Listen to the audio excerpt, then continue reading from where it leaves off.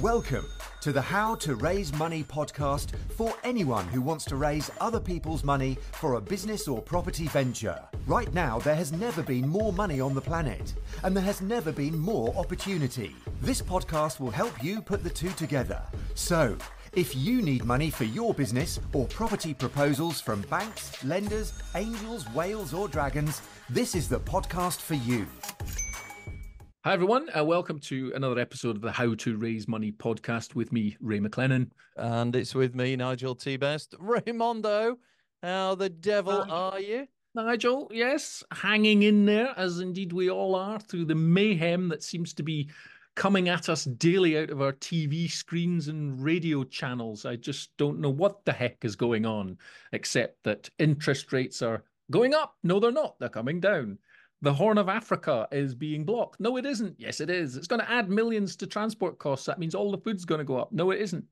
Bank quarterly earnings are in the billions. It's just, for us mere mortals down here, how do we handle all of this, Nigel? How do we raise money? What nuggets have you got for us on how to develop property, businesses, etc. in the coming year through this quagmire of mayhem? Well, thanks for cheering me up there, Ray. That was a real, shot in the arm that I needed. Ray. I mean, we talk about it off air when we vent our spleens on these sort of things. But it always makes me laugh. Ukraine got invaded, and we found that Ukraine made everything in the world. Gaza, Israel, all these awful conflicts. We then realized that everything was made in Gaza or Israel, so therefore the prices went up again. Tankers can't get through the Red Sea, so they go round the outside, and of course everything comes to us on a tanker, so everything goes up again. It is just a way of, having an excuse for putting the prices up that we find very difficult to say whether that's fair or not. And the problem for us when we're trying to raise money is that these all have a knock-on effect in how people are seeing inflation, how people are seeing interest rates, and what's going on. So how do you try and avoid all of that and do something different? Well, for anyone out there that is able to access pension funds, especially potentially your own pension, this could be a route to doing it. We've mentioned it before, and I've got a couple of chaps that I work with that I want to get on the podcast very soon so that we can go through it in greater detail. But suffice to say, Ray, I had a small pot of money in a final salary pension scheme.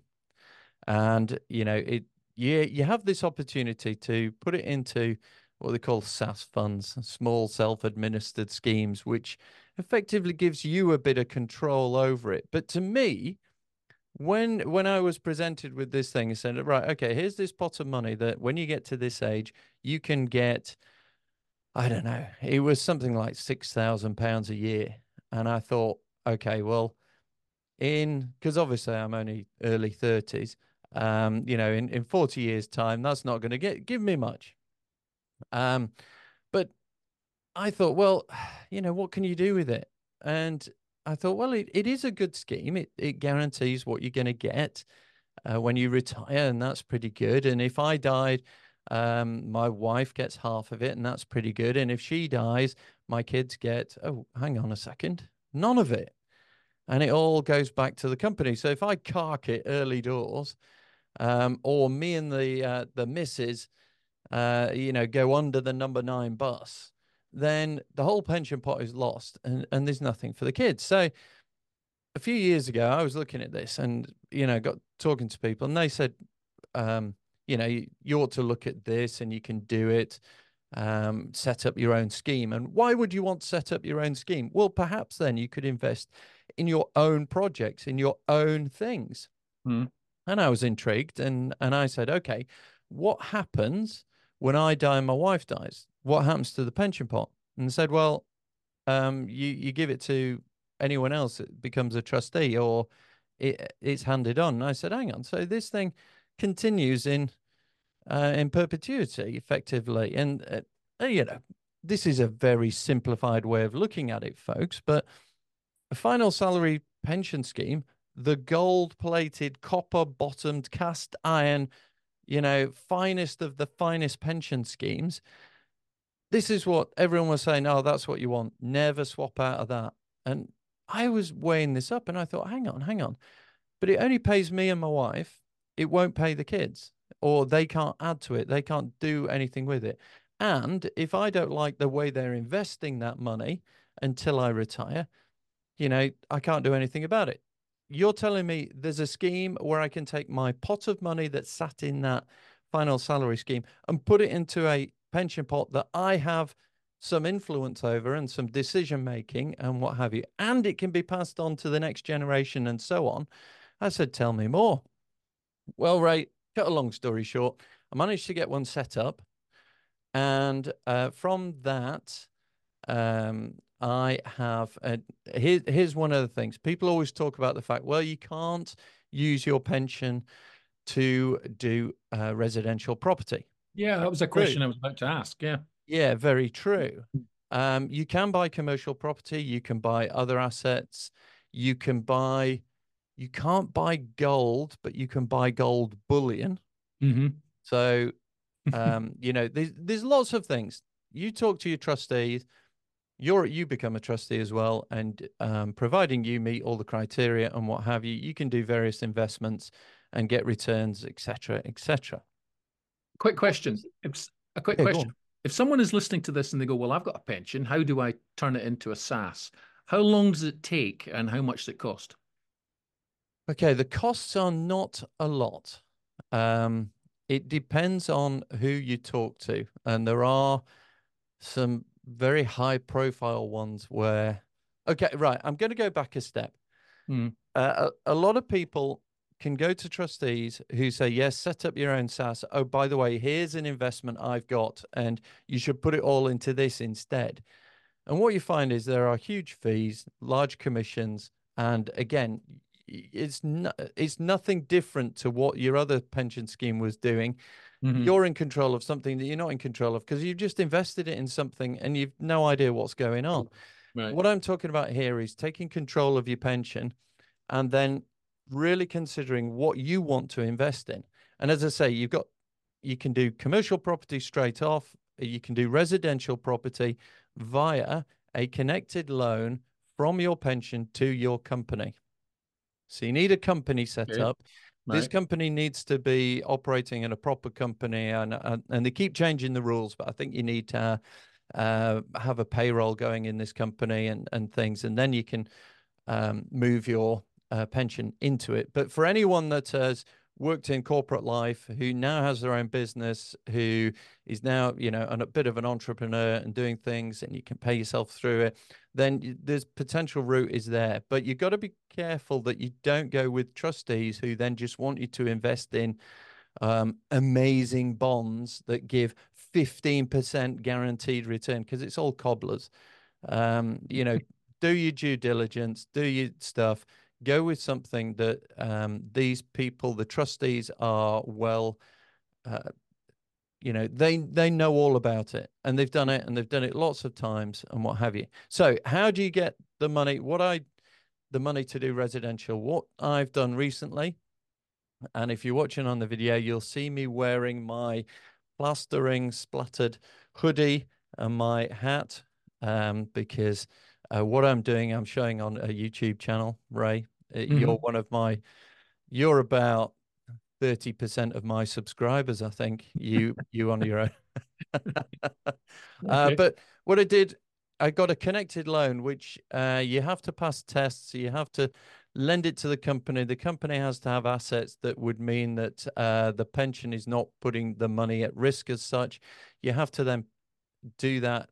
I have to purchase an asset over which there is, title, security, etc., etc. But essentially, my pension has lent my business some money. I've used that money from the business to purchase a property into the business. Mm-hmm. And the pension has to be repaid within 5 years, normally 20% a year. So it's not, and you would expect a sort of a market going rate of interest. But if you think about it, okay, I've got some money in a pension. I'm lending it to myself. I am then going to try and do something that I pay back my pension so that there's more money in the pension so I can do this again and again and again and again. And my business now owns an asset. And so my business is growing, my pension is growing. And you think to yourself, you know, this is amazing because you become the bank of you almost. Yeah. Yeah. And you don't have all these pages and pages of questions about how much did you spend on Wi-Fi this year, and Yeah. how much do you spend on milk or going out to play sports and all these other sort of income things. It's very much more I'm doing this for me. Me is going to repay me, and me is going to be better off. The weird thing is that you get questioned. You have to answer questions as if, and you sort of answer from both sides. So you say, yes, I'd like to do this. And then the trustee says, well, why do you like to do it? Well, I'd like to do this. And then they say, well, what if it all went wrong and you try to rip yourself off? And you go, right, okay, talk me through this one. So you're worried that I'm going to do this so that I can rip myself off and make myself worse off. It's a really bizarre sort of argument, but you have to go through it. It's relatively straightforward if you've got the things in place. So you have the company in place, you have the opportunity in place, the returns and the security are in place, then you can get a connected loan. The loan can only be a maximum of, I think it's 50% of the pension pot that you've got. But what it's enabled me to do is lend money to this, to my business. I've bought a 2-bed, lopsided, subsiding house with no kitchen that was really good value because everyone else was going for standard money. And when they came and surveyors looked at the property, they went, right, you got subsidence, you got problems, you got this, you got that, no kitchen. We're not going to lend on it, or we'll put money on retention. So the value kept coming down. Well, the price kept coming down on this house. It couldn't be sold. Lots of people had tried. And the beauty of this is you lend money to your company's got the cash, you step in and you just go, right, great, yeah, we'll buy it. And 2 doors down, one of the another house has gone up for sale, and it's £50,000 more. One across the street has gone up, and that's £80,000 more. So this was a great way of getting access to finance over which you're in control, over which anyone paying interest is, I'm paying interest to myself. And the idea is now that I'm doing the house up, I'm renovating this house so that we can add value and do the classic buy, refurb, refinance. And at that point, we'll be able to repay the pension. The rental income will be good enough to cover the mortgage and more. And, it's a very surprisingly simple. All right, it never, we all know these things. As soon as you get other people involved, so you've got trustees, you've got solicitors involved, it all takes a bit of time, but you don't have this deep forensic analysis on your lifestyle that the banks and other people are doing, and they seem to take snobby attitudes as to whether you've got Netflix compared to Paramount Plus or whatever. They judge you, and then they give an arbitrary, well, we'll only lend you this much. You've got a little bit more control over it, and effectively you can loan yourself the full amount, so 100% of what you need. And if you've not got enough, my understanding is you can pool, P-O-O-L, pool the money together with other people who've got SSASs. Is that correct? You can. That is an incredibly complex arrangement. And the reason I say that is if you're all doing it, it kind of needs a slightly different structure. If you're all trying to do it and all trying to be involved in everything, Yeah, that can be difficult because if you've got lots of trustees and each pension scheme trustee will have their own solicitor, and if you've got an awful lot, um, there's an awful lot of paperwork and an awful lot of agreement and a lot of things that have to be done, and that can be just a minefield. If, however, you've got a number of people who use the same trustees, you could do syndicated loans Right. and use that. And I'll talk about that on another episode because I am actually going down that route as well Okay. of doing something like that where I'm using my pension, my company, and syndicated loans. But the reason I wanted to bring it up, Ray, is there's doubt over interest rates, there's doubt over mortgage rates, there's doubt over these weird things of rent coverage, repayment coverage. Mhm. They seem to be changing that from 110%, 125%, 150%.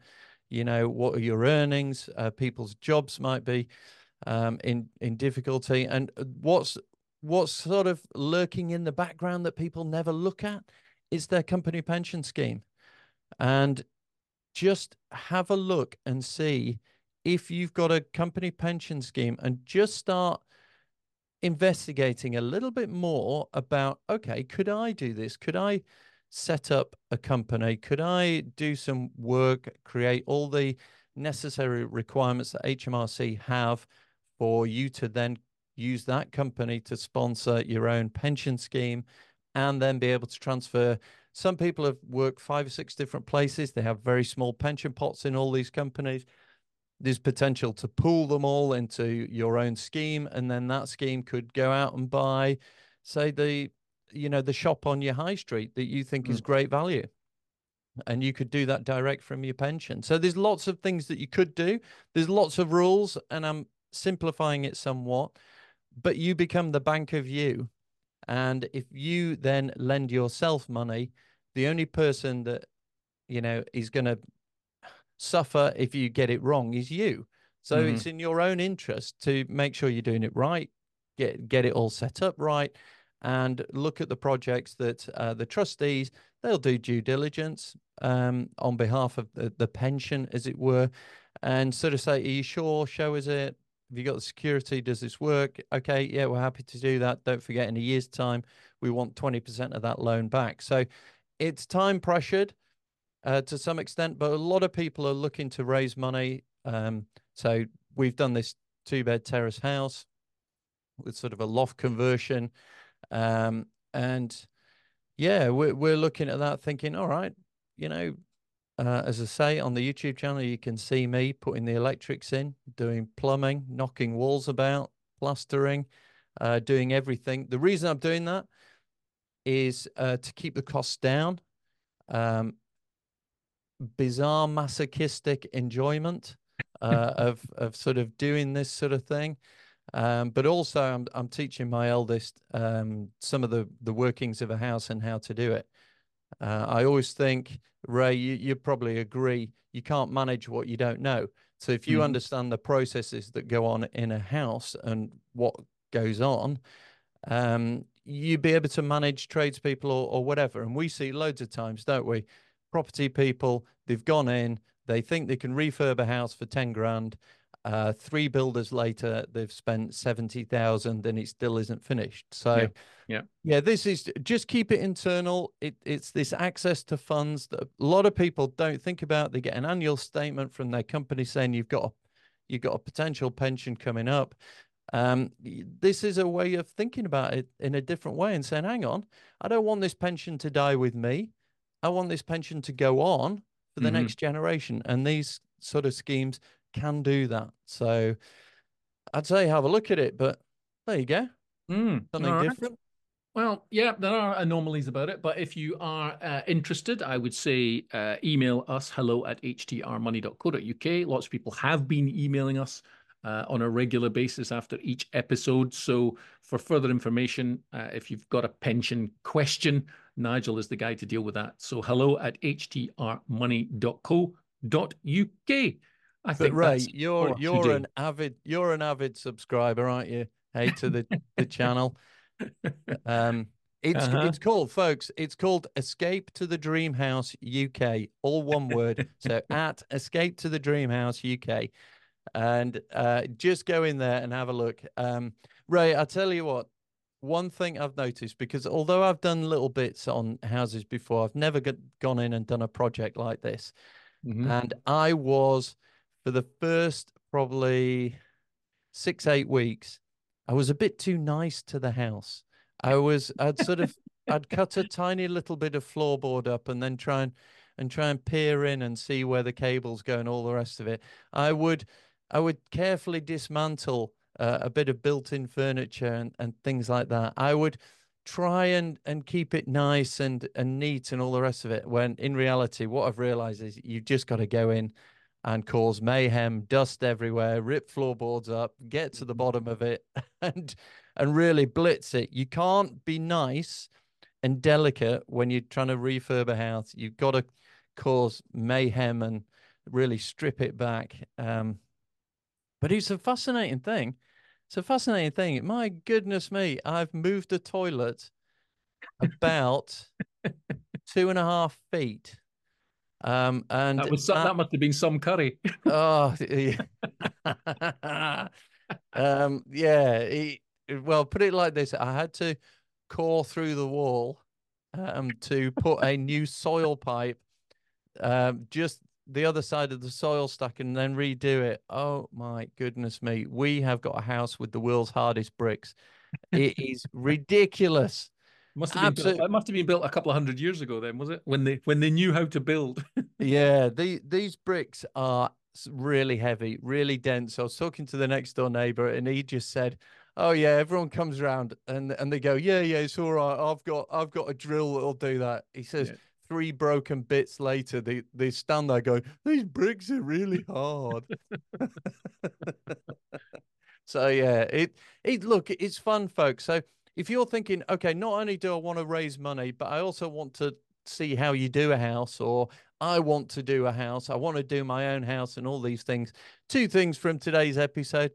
Have a look at what pension pots you might have available that you could potentially down the line. And it could take you a year to set this up, folks, or more. Don't think it's a quick process. It's all about HMRC approval and things like that. It won't cost you too much. It's a few £1,000s, depending on who you use and all the rest of it. But you could be your own bank. And then the other thing is, if you want to get into property and you want to learn how to do things, watch my show, and then you'll know most of what you don't do, and you can go do something else. So. Well, on that particularly fantastic dream house bombshell, that's it for this week. I have been Ray McLennan. I'm still Nigel T. Best. See you soon, folks. Bye-bye. Thank you for listening to the How to Raise Money podcast. It's made for people who want to raise money as debt or investment equity for their business or property proposal or empire. The website has all the useful links and underlying research, and you can get downloads of the checklists and other useful information. See you next time, where we can show you how to raise money. There is abundance. There is money enough for everyone on the planet. The question is, who has yours?